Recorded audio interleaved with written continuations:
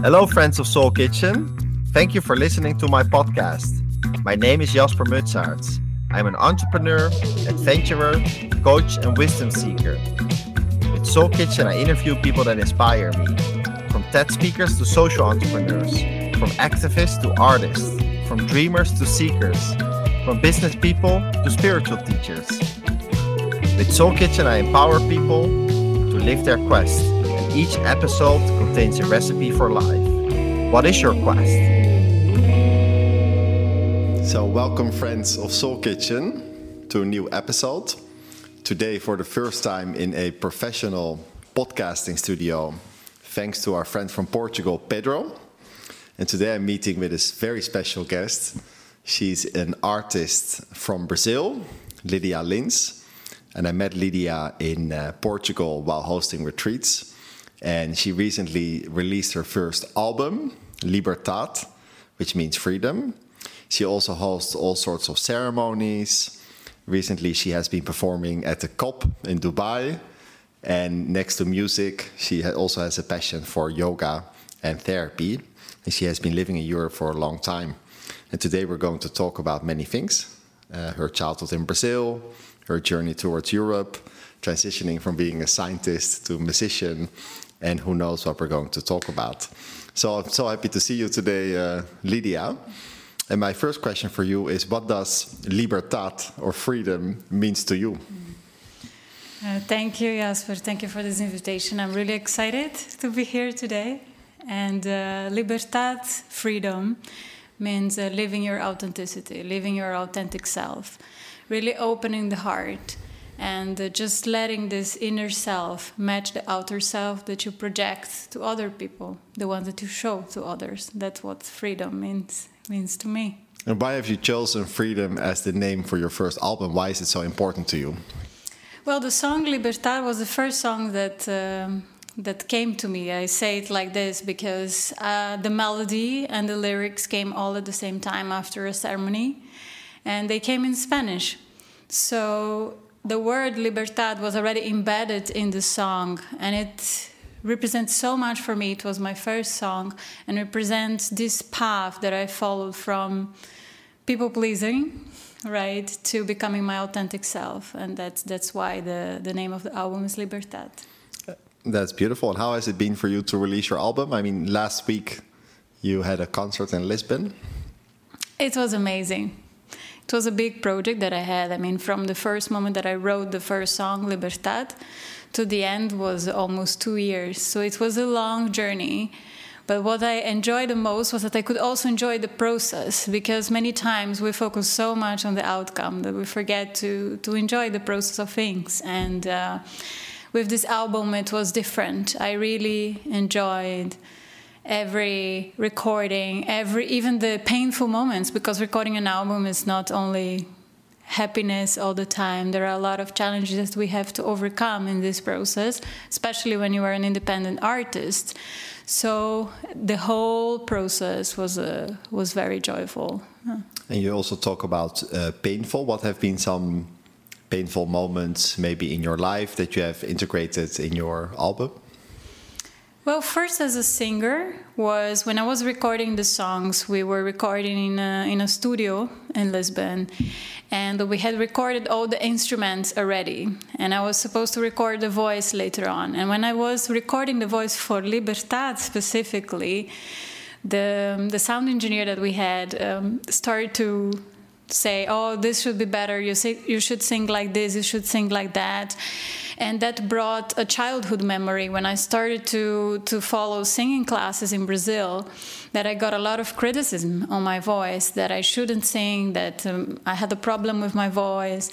And that was the first challenge that I had to overcome, because that triggered a deep wound from my childhood, well, from my teenage years. Other things was that I went from one initial plan of not having a producer to have a producer. And at the first moment that I thought, okay, I want to work with this person, but I could not afford paying him. So I was thinking, but I want to work with him, and how should I pay him? I don't know how I'm going to pay him. And I had a meeting with him, and I was certain that I want to work with this person. And I just trusted. And that was the first time, I think, in my life that I really trusted the process before something actually happened in the matter. So I trusted, okay, I don't know how, but I'll be able to pay him somehow. And that was the second limiting belief, let's say, that I overcame in this process. So one was around your ability to sing, and the other was around money. Yeah, very different aspects. These are I think the two main challenges that I had to overcome in the process of recording this album. Because at what age did someone tell you that you couldn't sing, or couldn't sing was enough? 18. I mean, when I started singing when I was 12, but then I started following classes when I was 18.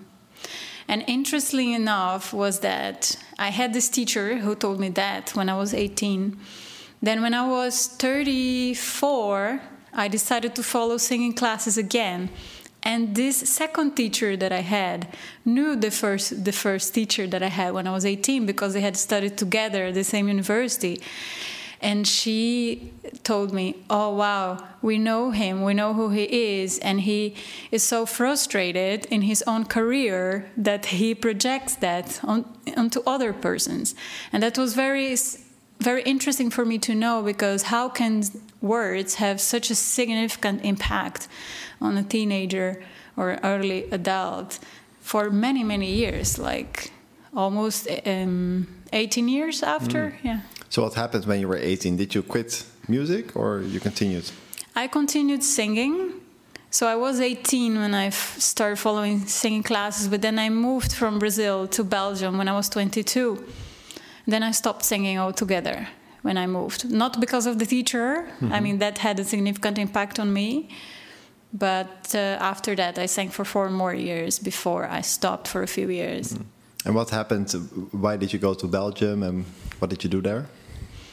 So I had this other part of me, the scientist part of me. And first of all, I wanted to live abroad, and I wanted to get out of my parents' house. Not because I didn't love them, but because I already had this very independent spirit from early on, and I just wanted to explore the world. And I got this grant, this master grant, to study in Belgium. So I just decided, okay, I go there. And it was very, I think, thinking about that time, it was quite brave, because I was 22, and it's not common in Brazil for people to leave the house before actually they're married. Most of the times is when you marry. And it was, I think, brave of me to just go alone. I was crying at the airport. My mom was crying as well. But we both knew that's what I had to do. So I just went to Belgium. And how long did you stay there? First, I stayed for 8 years. So I did my master's, my PhD, then I did 1 postdoc. Then I went to Germany for 2 years. Then I went back to Belgium for 2 more years for another project. And what type of PhD did you pursue, or can you share a bit more about your scientific interests? Yeah, so when music stopped, let's say, I started to do my master and PhD in marine sciences. So my PhD is in marine sciences. I was studying the deep sea. So normally deep sea is considered water depths below 200 meters in general.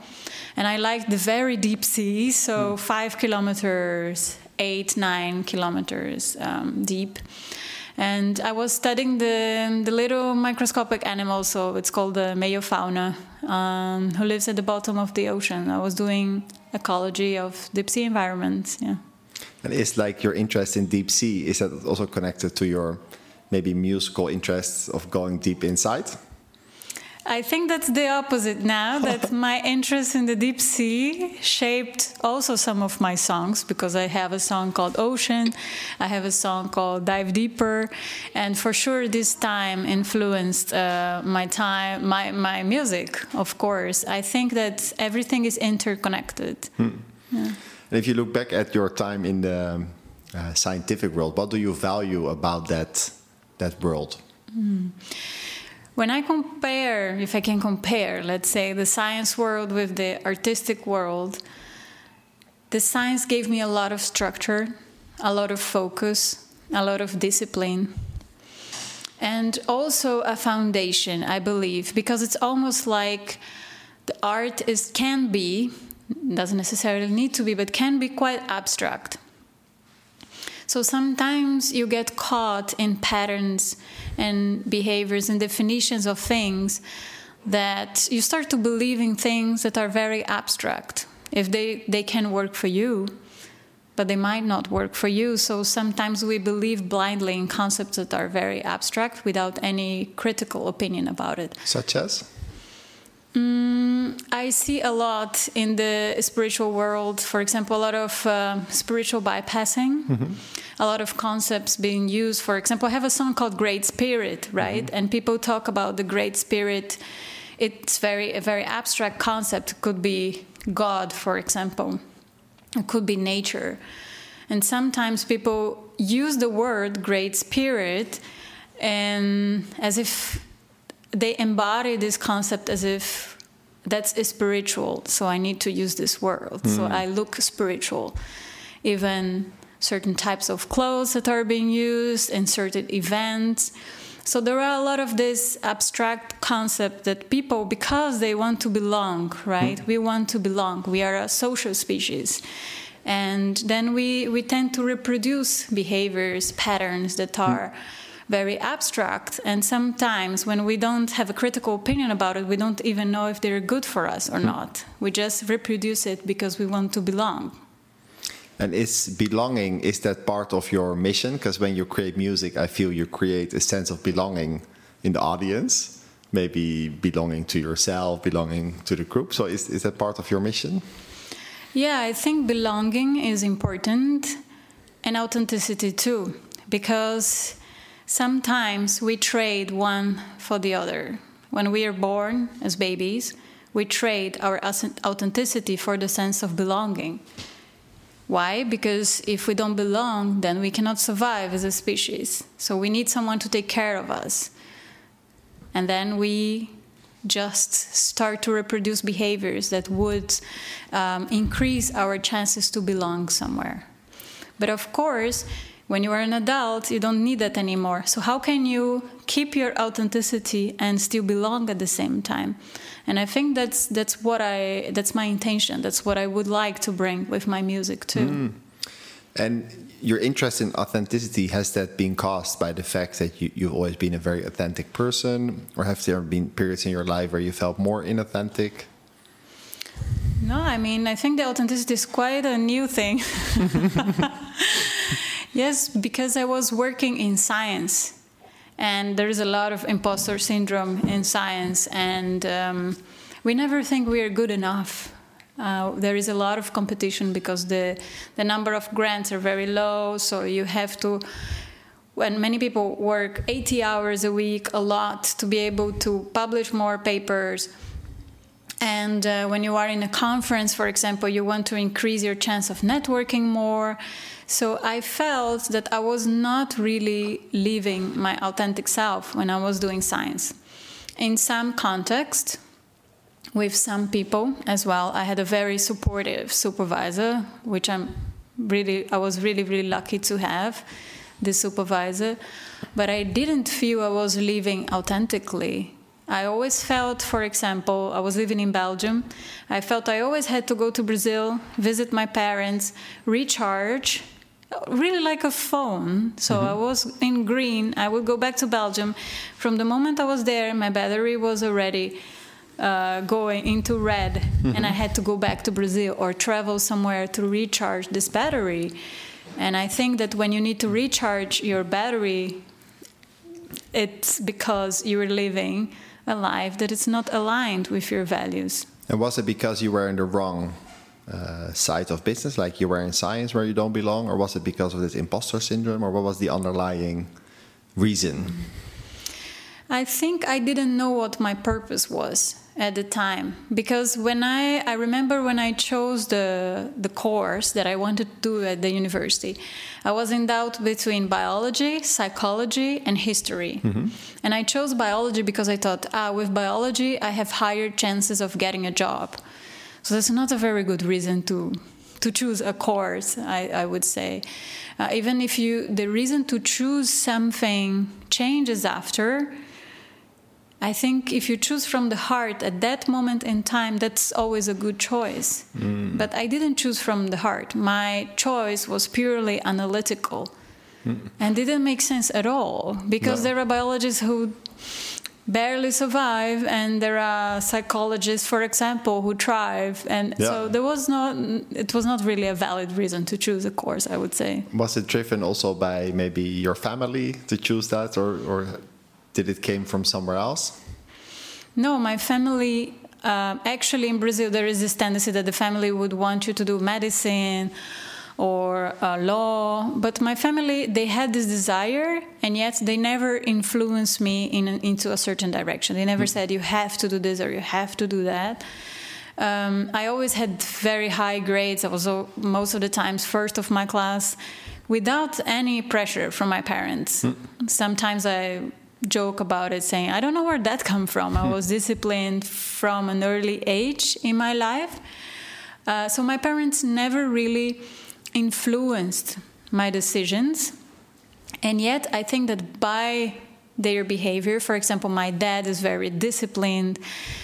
He came from a very poor family, and he did a lot to thrive. So I think by example, by his behavior, I was influenced to think that I need to be the provider as well. That's interesting. And you mentioned the word purpose. You didn't know what your purpose was at the time. So have you found it now, or how would you describe your purpose? Mm-hmm. For sure, I need to be at service. When I'm at service, I really feel, wow, complete, and I belong. It's a very interesting feeling. I don't want to go into words that are too much used today, but I feel as this kind of channel in the sense that whenever I'm singing, for example, or whenever I'm guiding a voice activation session, the self disappears, and I'm only listening to what the needs of the other person are. Mm-hmm. And I just ask as much as I can that my personality and who I am doesn't influence the process. So I focus on the other person's healing, and I disappear. At the same time, when I'm singing, I feel I'm totally vulnerable, almost as if I was like naked in front of the public. And I don't care about the judgment anymore, because I feel so much bliss. I'm enjoying that moment so much that nothing matters anymore. And how have you practiced that ability to be vulnerable on stage? It's practice. It requires a lot of practice. And I saw, for example, in the release of the album, that was already different, because there is a part of me, most people know me as quite serious and reserved. And there is a part of me that only my closest friends know, not because I don't want to share, but because it doesn't come out very easily, which is the funny part of me, the one who makes jokes. And I saw that this part was coming out in the concert. And I was like, so things are getting better and better. The thing is that maybe someone was there for the first time, and they saw that version of me. But in my first concert, I was not like this. So it's always a process, always a process. And there is a lot of trust that you need to take into account, because things are not going to work perfectly. And you have to have your purpose very clear, because there will be many challenges on the way, many doubts, many insecurities that are going to come. Is this really what I should be doing? When things don't work very well sometimes. So it's important to stick to it. It's important to commit, right? Yeah. I saw a podcast of Rich Roll. I'm listening to his podcast also to learn for myself. And he interviewed someone, and she said sometimes it's important to stay with the question instead of reaching immediately for the answer. So she said, as an example, you can ask yourself, what's my purpose? What's my purpose? What's my purpose? But does that resonate with you, like asking yourself without immediately trying to find the answer? Yeah, from the moment that you want to grasp something, then you are limiting your experience, right? From the moment that you want to control how things are going to happen, what the outcome are going to be, then you might get what you want the way that you planned, but also things can be so much better, and our consciousness is so limited. And we don't know what is going to happen in the future. So from the moment that you want to define every step of the process, you are limiting yourself. From the moment that you want to grasp, you're limiting yourself. Because you can achieve much greater things if you just, indeed, raise the question and do not attach to the answer, to the outcome. So as a musician right now, you've just released your first album. So what is kind of the most relevant question that you have currently as a musician? For me, I would love my music to reach different hearts. Not only my type of music is called medicine music, right? Healing songs. And most of the people who listen to these songs are people who are already into the spiritual quest. And my question is, can this type of music also touch other hearts? The heart from someone who works 9 to 5, who is sitting on a desk the whole day, and who is not aware of the food they eat or how stressed their body feels because everyone around them just feels the same and they perceive that as normal. So for me, that's the questions, like, can this music touch also the ones that are not in this spiritual path yet? Beautiful question. And recently you've been at COP, the UN climate conference in Dubai. And even though we just said that you should not reach immediately for an answer, did your question get some sort of answer in Dubai? Yes, and I was really, really impressed by that. We had a filmmaker with us, and then in the end he said, I got some tears in the video. Because we were creating an experience there, and we were creating an experience to stimulate the senses. So there was a light worker there with a projection of light, and then I chose the song Libertad. Libertad is in Spanish, and most people in the audience, they didn't speak Spanish, so they didn't really understand what the words meant. So I remember when I started singing, and then there was a default experience where people were taking the phones to film, and then one by one they were putting the phones down, and they were closing their eyes, which is normally what happens in spiritual events. If you go to a cacao ceremony or to an ecstatic dance before, there is this ritual in the beginning, and people do that already automatically. But for that to happen in such a kind of event, I didn't expect that at all. And that was for me very valuable to see that, yes, this type of music can touch any heart. It can touch any heart. Yeah. That's beautiful. I think it's a beautiful question. And how did you end up in Dubai, or who invited you to come there? So, I started doing events for In the Soul Kitchen, and I met Daphne there, Daphne Lan. And she invited me, and it was very interesting because I had just finished a cacao ceremony with Lisa, a chef, and then we were in the kitchen talking after the event. I delivered a musical experience for this event, and then after the event I was talking with Lisa in the kitchen, and then Daphne came. Funny fact was that just before Daphne came downstairs, I was talking to Lisa. I really would like my music to go outside of Portugal. I would really like to do more events outside of Portugal. Then, a few minutes later, Daphne comes downstairs, we start talking, and then she asked me exactly with these words, but do you intend, would you like to have your music outside of Portugal? And I was like, oh, she used exactly the same words that I had used. So I was already shocked by that. I didn't know if the event was going to happen. This was a few months ago in the retreat. So I said, yes, for sure, I would like to do that. A few months passed, and then a few months later, I was in Dubai with Daphne in this project. So I raised the question, I let it out there in the air, and after a few months, it happened. Oh, that's beautiful. Yeah. That's beautiful. Yeah, it's good that Daphne invited you there. I think she has been working on the Down to Earth movie, which is about a family that have been traveling around the world for 5 years, and they've been living with different indigenous communities, and then they got so inspired that they decided to make a film out of it. And 2 years ago I lived in Costa Rica. I worked for an NGO, and then he came to Costa Rica, so we invited him for some sort of seminar. But Daphne worked for Down to Earth, and you are doing medicine music. Can you elaborate a bit what medicine music is for people that never heard about it, and how the relationship between medicine music is and indigenous cultures? Yeah, I have the problem with the definition myself, because I think medicine music, any music can be medicine, any music can be healing, right?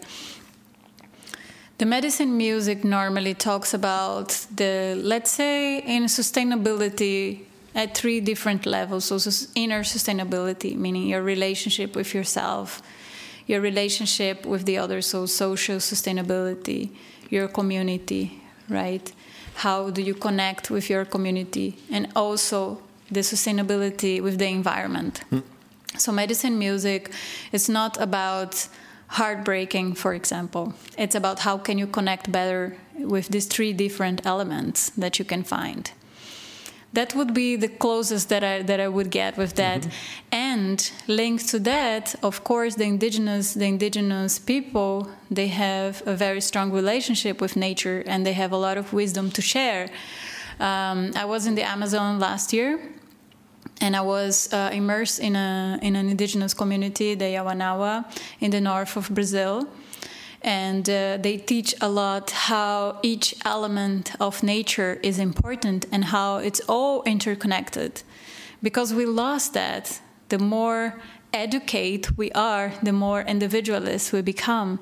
And the indigenous communities, they bring us back to the source. They bring us back to this connection with nature. Because when we see nature as a part of ourselves, then we will not want to destroy this part of ourselves, this part of who we are.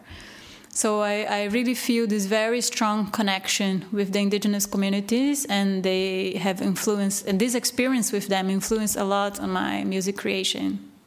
Have you been living with indigenous communities? I never lived with them. I went to Brazil and I stayed with them for 2 weeks last year. And there is a project here in Portugal also who brings a lot of indigenous communities to share their cultures. And I go often there to immerse myself in this culture when I cannot travel there. Because in what part of Brazil do they live, where you've been? So I am from Recife, and they have indigenous communities there too. But I've been to the north of Brazil, to the Amazon forest. Wow. Yeah. Did you fly to Manaus? No, it was like almost 2 days to get there, because I was in Recife. And from Recife, I took a flight to São Paulo. From São Paulo, I took a flight to Brasília. From Brasília to Rio Branco. It's in the Acre state. And from there, 12 hours by car, 10 hours by boat. Then you arrive. Yes. Wow, so it's a big, not easy to come there. And you mentioned Recife, and that's where you have been growing up, right? Yes. The listeners of this video, maybe your friends will be from Brazil, but my friends are not from Brazil. How has it been to grow up in Brazil? So Recife is on the coast, right? Brazil has 7,000 kilometers of coastline. And growing up there, I mean, every holiday I was on the coast side. Brazilians are very warm, and that was a big shock for me, actually, when I left Brazil straight to Belgium. And we are very family oriented, so we are very close to the family. We actually like a lot to receive foreigners there. I mean, I don't know if you know, but Recife, for 40 years, in between the Portuguese colonization, we had Dutch living there. I didn't know that. Yes, we have many bridges still built by Dutch people. Maurice von Nassau was there. And so we had this, Pernambuco is the state, was very strong for sugarcane before. And we exported that a lot. But on a personal side, I was a very calm child, I must say, besides when I'm dancing. But my childhood was literally very calm. I can say I was a nerd somehow. But yeah, in Brazil, you party, you go to the beach. It's a very outgoing lifestyle, let's say, very close to the family, many friends, very extroverted culture, let's put it that way. And is it also like that families live together with all generations in one house? I hope not. No, generally not. Generally not. But what is very often is that you, as the daughter, for example, or the son, you only leave the house when you marry. It's very traditional that you marry first, then you leave the house and you go live together with your partner. Yeah. I think also for financial reasons, because you cannot afford most of the times to live alone. But that's normally how it happens. So, for example, I was 22. When you married? Maybe, no, when I left the house. But maybe for Europe, I remember when I was living in Belgium, that's normal. We were 18, you go to study in another city, so you leave the house. In Brazil, that's not common at all, so it was a shock. It was a shock for my parents that I left the house. So when you marry, you're like 25, 30, something like that. That's when you leave the house and you go live with your partner. That's the most common. Yeah, I see. So until you marry and then you leave the house. Yeah. And now you've been living in Europe for how many years? 14. 14 years. And what is something that you have left behind in Brazil so that you didn't take with you? That I didn't take? Yes. It could be literally, but it could also be figuratively. For me, I go back to Brazil because of my family and coconuts. But I'm someone who can adapt very easily to different cultures. Something that for example, that wouldn't make me want to go back there was a very fixed mindset. And that's something that I love about Europe, is that I have friends from everywhere, from different countries, who have different thoughts, who have different life experiences. And I love this miscellaneous, this pot of different experiences. And where I come from, in Recife, even though we are 3 million people living there, the mindset's still very fixed, and that's something that I don't miss. Let's put it that way. So you've experienced here more of a growth mindset. Yes, yeah. I think there's a researcher. I think she's called Carol Dweck. She talks about fixed mindset and growth mindset, right? So have you always had a growth mindset, or is that also something that you have developed? I think I cannot explain how I wanted so much to leave the country already from an early age, because no one in my family has done that. People live very close to each other, which, I mean, it's good when they need support. But I always had this desire to learn new languages. I speak 6 languages. I want to learn. I have this desire to learn more every time. I think when I'm not learning anything, I feel stuck. I just love to learn. And that's the experience of living in Europe brings me that. And if you talk about growth mindset, you can grow as a musician, you can grow as a human, you can grow your impact or your follower base, for instance, online. We also talked about it earlier. But what is kind of your vision for the future as a musician? Like, what are your ambitions, your dreams, your goals, if you have any? I want to have financial stability with my music. So I want to live from my music and my voice activation sessions. So these are two branches of what I do. and I want it to be stable. Okay. Yeah, it's something that musicians... Is that possible in music? I want to believe it's possible. Even if you have a curve, ups and downs, that these ups and downs can be predictable. Yeah. I think you can reach that. But because it goes up and down, you need a very strong mental health to be sure and to trust in the process when you are in the down, right? Because it can be very difficult that you go up and down, and there is a time where you have many concerts, and sometimes you don't have any. So financial stability is one dream. What are other visions or goals for you? I want to bring my music outside of Portugal. Yes, I want to play more abroad. And that came already before, and now I'm even more sure of it after I gave a concert in Belgium. Mm-hmm. I felt people really needed that. People really needed the experience of receiving love. So it was a drop. It was just a drop there. That's also one of my dreams. I want to bring my music more outside of Portugal. And what will be a dream event for you to perform at? If you can be imaginative. It's interesting. I have these two sides of me. I love to play in festivals.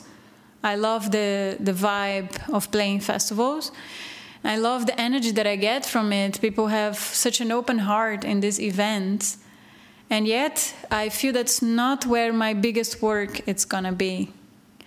So I feel, for example, after my experience with COP, this is my public. This is the public that I want to reach. How big it is, I don't know yet.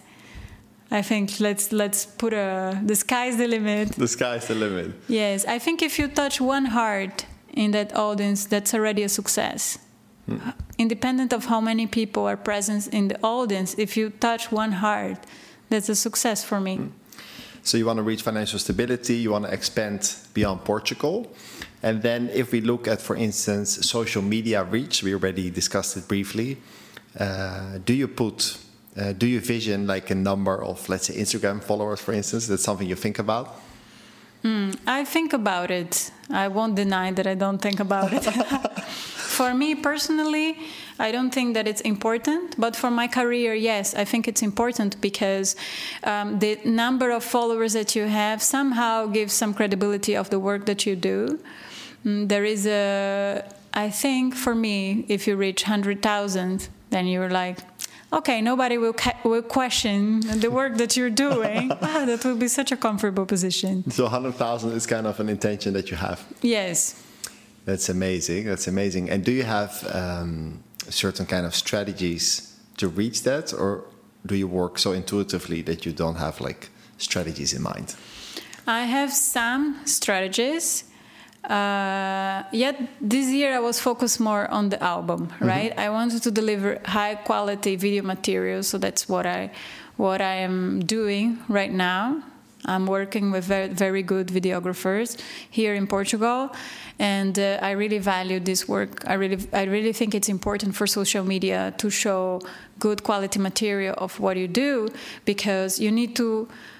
People only believe in what they see, let's put it that way. Then you give them some experience, some taste of what they can experience when they go to an event with you. So that's what I've been doing until now. In terms of numbers or online presence, I'm going to start next year more. I do it, and I do it in a conscious way, let's put it that way. But I also like to think about the exchange of time that I'm putting into it, because social media can be very beneficial and can be an amazing tool if it doesn't compromise your mental health. And are you able to balance the tool? Because I'm noticing now, I resisted Instagram for a long time. With Soul Kitchen, I start to enjoy it. But it can also be very time consuming. And I'm now checking the stories often, and then I wake up, like I get excited. But are you able to balance it well? I think there are certain times, yes. Not every time. But I think most of the times I can use it well. And yet I feel the difference when I, let's say, travel and I'm just spending my time with friends or in an experience that I'm having, if I don't look at it, I feel almost as a kind of relaxation in my brain. So I really feel the difference, and I really feel like brain-wise what the use of social media has. But I still don't want to condemn it, because I know it's important for this work, because people need to know what you're doing. Yeah. Right? So it's important also to be there and to be present. And if someone is listening and is curious to learn from you on how to balance between social media activity and rest, what is your one tip or recommendation? If you want to use social media for your work, I would suggest you to concentrate on a few. If you decide, for example, I want 1 hour, 2 hours, 3 hours per day, that you commit to that time that you have reserved for it.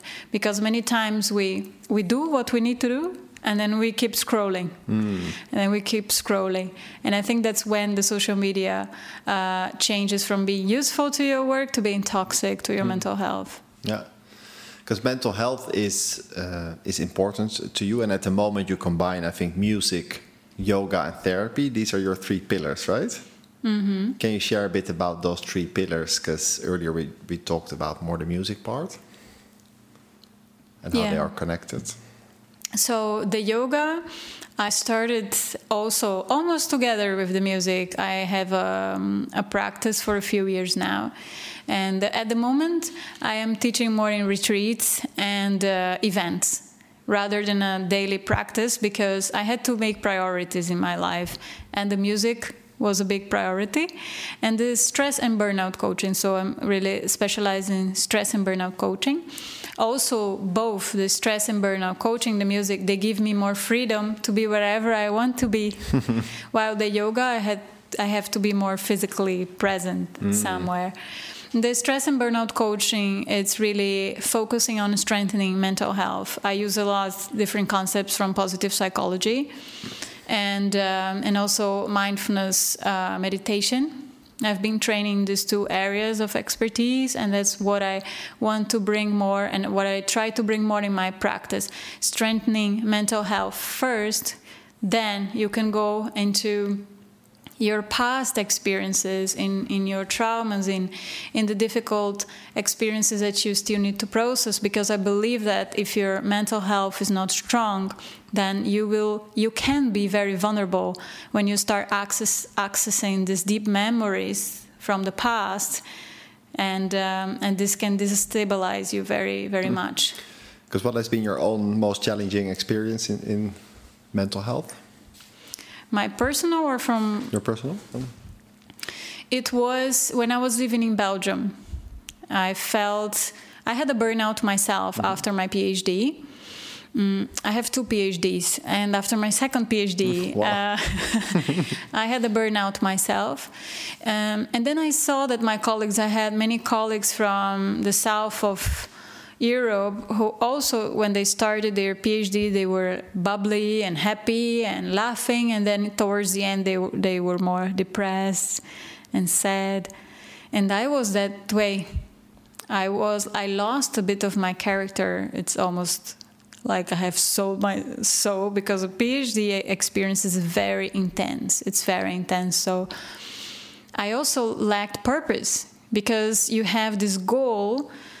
I went to the PhD, and then when you finish, it's like you find yourself in a black hole. What can I do right now? I don't know what I want to do. Yeah.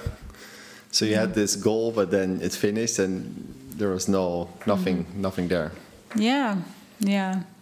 And that burnout, was that also because when you were 18, you have been criticized about your musical talent, but now you're fully on fire. Was that burnout also your kind of moment where you accelerated again back into music? Not necessarily. The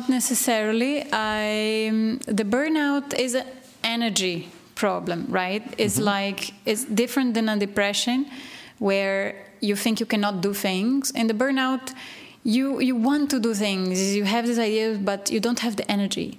So you cannot get out of the bed. It's an energy problem. So you're like, I cannot be creative. I cannot be present. I just want to rest. It's like you want to do something, but you cannot get out. So it's a bit different. Yeah. And in your burnout coaching, like what is kind of the main thing that you tell people? Like what's most important to recover from that? Is it to take your rest, or is it to find out what you're passionate about? Is it to talk to your parents? Like what do people have to do? So I like to use a lot the demand resources model, because sometimes you have, let's say, a highly demanding job, but you also have high resources. Let's say resources can be you go swim, you do sports, or you're learning a new language, or you have friends, or you have a strong family that supports you. These are your resources. If you have a highly demanding job, but you have high resources, then the chance to get a burnout is lower. But when you have a burnout happens a lot with workaholics, right? You work too much and you don't know when to stop. So your demands are very high, but your resources are very low. So depending on the person who comes, I need either to strengthen their resources or to decrease their demands. And I start to give tips on their daily lives, their daily routine, small things, because they don't have the energy, right? They don't have the energy to access these childhood memories and to try to understand which of these memories led them to this behavior, right? So I start with simple tips that they can immediately integrate into their daily lives that can bring already some change from this superficial level, and then we can start going deep. Yeah, so it can be daily small changes. Can you give one example? For example, slowing down. You think it's like, oh, slowing down, I know that one. Yeah, many people take that for granted. But if you do the same things you're doing, just slower, you bring more presence to it, it's already very different. No? Or you breathe 3 times before one meeting and before 2 meetings. You breathe in between. Yes. That will change the quality of presence that you bring to this meeting. So you don't recommend basically to change how their days look like, but just to bring slowness to whatever they're doing, as an example. I start with that. I start with integrating small things, because if I tell the person, for example, oh, you can meditate for 10 minutes. 10 minutes can be a burden for many people. So there are the formal aspects of meditation practice. For example, you sit and you meditate. And there are the informal aspects of being mindful, which are slowing down, breathing, for example, or standing up and go get a glass of water from time to time. This is so simple, but people don't do it. Yeah, so it's small changes that you recommend. And if we slow down in this moment, now we're sitting in this professional podcasting studio. I think we both do it for the first time.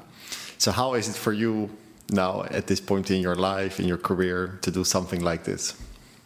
It's exciting. It's exciting because also at one point in my life, I tried to speak, but I never thought there was someone listening on the other side. And then I thought, why should I speak then? Yeah.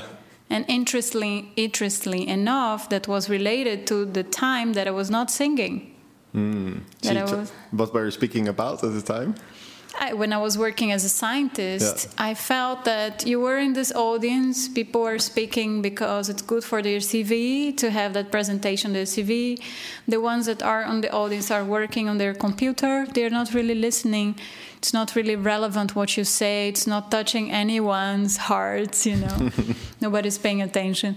And it was very, very valuable for me, for example, when we did the retreat together and you asked for feedback. And for the first time, I got the confirmation that people like to hear what I had to say. Yes. And that for me was like, really? Now there are people who want to listen to what I say. And you also meant that next to your singing, right? They really appreciated that you were telling things in between also, in between the songs. Yes. Because these songs are also part of my story. We share as a human species, we share feelings, we share emotions, we have these things in common. Yeah, so actually the story, so many people can relate to what you're telling and to the process that you've been through. And that can inspire them, that can help them as well. Yeah. Not only the songs, but also the stories. Yeah, the stories of transformation. So you're excited about this podcast. I feel the same. And sometimes I feel in my life or career, you have these moments where you feel you're growing, but there's a process before it happens. But now you have your first podcast. 2 weeks ago, you had your COP conference in Dubai, right? So it seems like you're kind of surfing these waves. But does it feel like that you're kind of in this fast growth curve? It doesn't seem fast, because if I look at my whole story, it really feels like as if all the seeds have been planted and they are germinating all at the same time. Yes. Sometimes it feels like this. And that's very interesting, because sometimes people just see a frame of your life and they take this experience and they start to say, oh, she's very lucky. She got this invitation. She's lucky. And people forget that you are the creator of your reality. You can create this. Of course, you need a lot of patience. Sometimes things happen slow. So the experience that I'm delivering now, it's not only from the song that came 2 years ago. It's from my whole experience as a human being, and the energy and the stories that I bring to the stage, that I bring to the environment that I'm in. It's about the creation that I bring. It's almost like has different senses. So it's not the fast curve, but it's like a culmination of many things that have slowly been cooking. Yes, I actually prefer it this way. For my own experience, I like to have the foundation. So one of the aspects that I find that it's very interesting for me, that's very important, one of the values are integrity. So I would not do everything to become famous or to become known or to do many concerts everywhere. My integrity is very, very important to me. I always want to remember where I came from. What is my core? Because it's very easy to get lost in the way. Where did you come from? I come from Brazil. That's the first thing, very, very important. And I like to work on a deeper level. I like to bring deeper experiences to people. So that's part of who I am. I don't want to forget about this. For example, I cannot sing in a wedding the famous songs. There is nothing wrong with that. But for me, there is no soul in that. There is not part of who I am. So I don't feel like I want to deliver this experience. Right? Even if it's someone famous who invited me, let's put it that way, then you can easily forget about who you are, because there is this non-person who invited you but has nothing to do with your work. So I prefer to build a strong foundation first. I see. So you definitely have a certain values that events need to belong to. Now that makes a lot of sense. And you have this scientific background, and now you're more into the spiritual world, but part of your mission is to bridge science and spirituality. But how do you still bring that scientific element in your work? Depending on the public that I'm talking to. I mean, also the science and the spiritual languages, right? They're really different languages. So because I've been navigating through these different environments, I can talk from how your brain reacts to certain emotions and experience to, okay, what can you manifest, or how your heart is feeling, talk about sensations, talking about intuition, which can be scientific as well. So talking about the same thing, you can decide whether you go to the vagus nerve connecting the brain to the guts, or you can talk about intuition. right? You can talk in many different ways. And I think that's the beauty of having this scientific background, because it's much easier to go from science to the more abstract terms than going from abstract to the science. For me. Yeah. And why is that? Because in science you need studies to confirm to deny or accept a certain hypothesis, right? You do an experiment, then you confirm if your null hypothesis is true or not based on that sample size that you have, based on the statistics and everything. So you need to do that a few times, then you will construct one thought, because you test one hypothesis, and then to create a big story, you need many studies. While when you talk about the spirituality, if you say, oh, I feel today is going to be a good day, let's say, I mean, you don't have any scientific study who's going to confirm that. You just feel it. Yeah, you feel it. So nobody can say, oh, no, you were not right. No. It's not going to be a good day. Because you feel it. Yeah, it's a very abstract concept. But I mean, the feeling can be explained scientifically in general terms, but for that individual, you can just use this abstract language. And if I tell you, oh, I feel today is going to be a good day, you can say, yeah, I feel it too, or you can have a different opinion. It doesn't really matter. Yeah. You don't need to confirm my hypothesis. Yeah, because it's true to you. Yes, exactly. And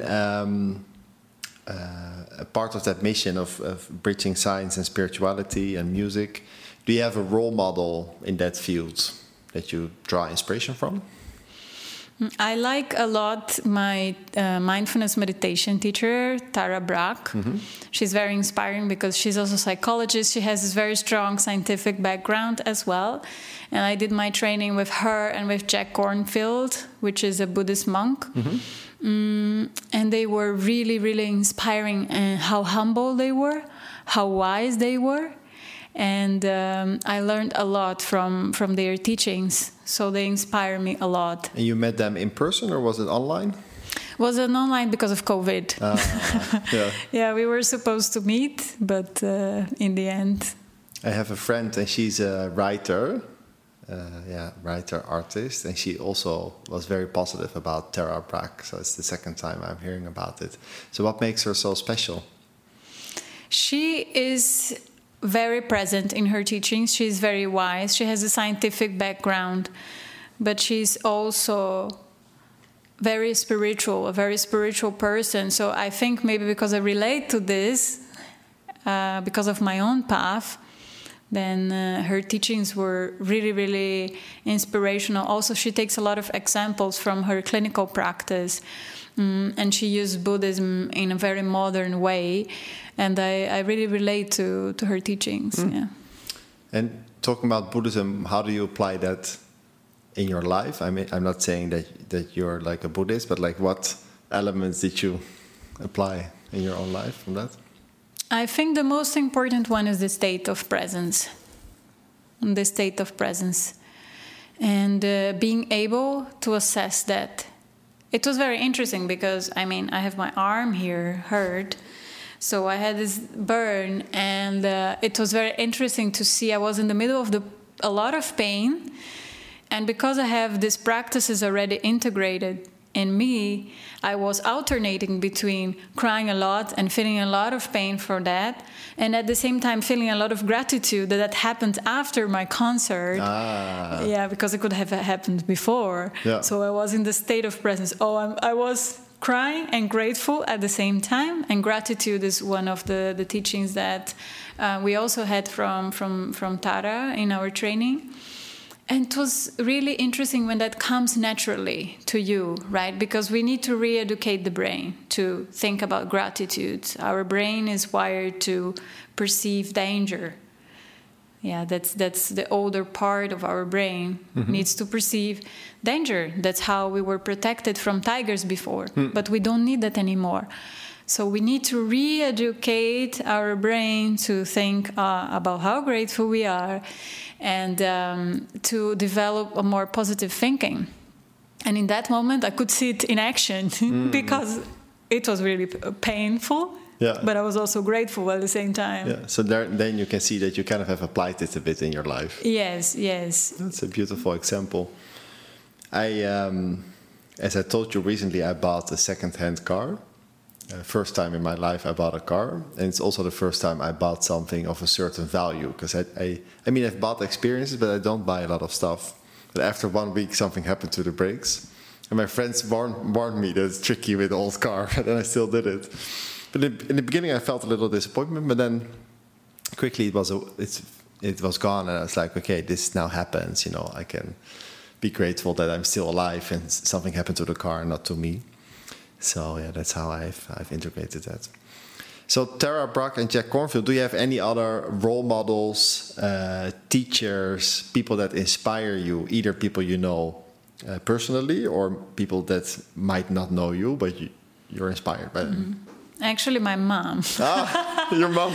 My mom is a witch, but she doesn't know. Okay.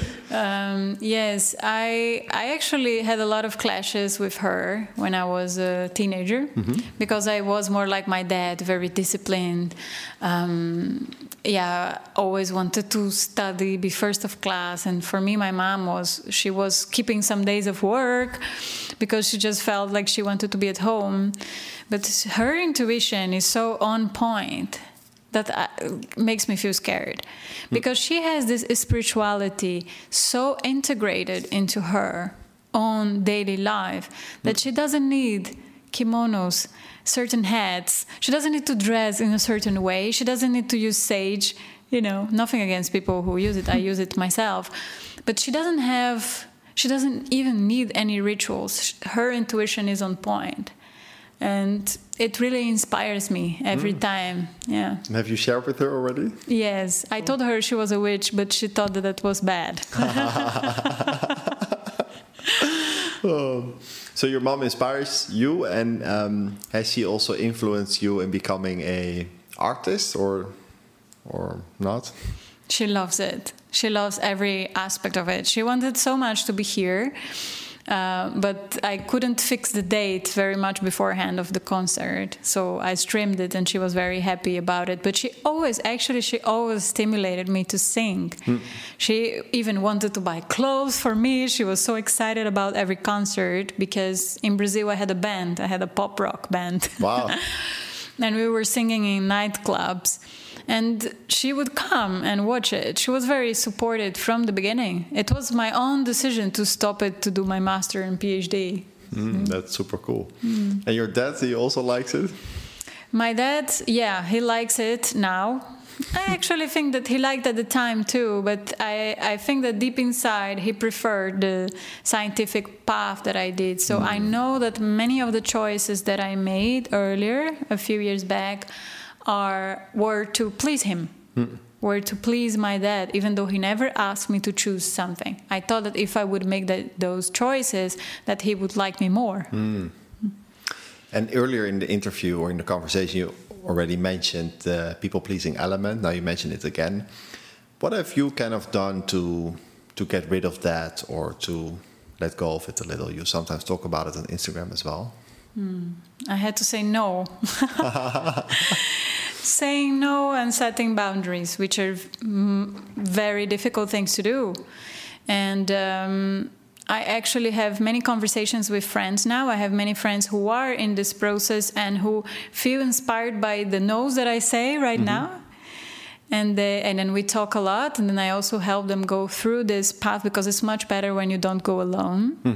It's a very deep pattern that you have to overcome, that you have to change. And saying no can be really, really difficult for people pleasers, right? We want to be loved. It's, again, we go back to that feeling of belonging versus authenticity. And saying no will mean that, that person might not like me, so I might not belong. So that's the fear. Yeah. But there will always be people who don't like you. Yeah. You cannot do anything about it. You can't avoid it. Yeah. So what's your approach to saying no? If you had to break it down in maybe a few steps, how does that work for you? So starting with what is easier for you, and can be really easy. We don't think, for example, once I had a client who told me, I don't like cakes. She told me she didn't like cakes, but she couldn't say no when someone would come and offer her a piece of cake. Even to that, she could not say no. So starting with things which are not, for example, family related, are always the hardest ones, tend to be, or with partner. So starting, let's say, with a stranger at the supermarket. When someone comes and talks to you, or you want to say no to simple things, starting with the small steps. Sometimes we think that in order to change a behavior, we need to go big. We need to do big changes, but it's the sum of the small steps, starting with something really, really small. So you don't start with the family, but maybe saying no to cake, for instance. Yes, the family is like, for some, the hardest one. But your strategy has been to move to another continent, right? So I escaped from my family, but I still couldn't say no. So small things. And do you have any other tips and tricks for saying no? Or Sometimes the pain is big, right? So you can ask yourself, can I be with this? Because many times because we want to say no and we want to set boundaries, so we put ourselves in uncomfortable situations, but more uncomfortable than the body can handle at that point in time. So asking yourself the question, can I be with this? Can I be with this level of discomfort? And if the answer is yes, then you go for it. You say no. It will be very uncomfortable, but most of the times after that you feel relief. Yeah. I said no, and you're like, I said no, and you celebrate it. It's amazing, right? Yes. Yesterday I was supposed to meet someone in Lisbon to go to an art exhibition, but in the afternoon I had lunch in Ericeira, but after lunch I really didn't feel like going. It would be 1 hour in a cab, would be expensive, and I just didn't feel like going. But then I had this story like, it's too last minute, I cannot...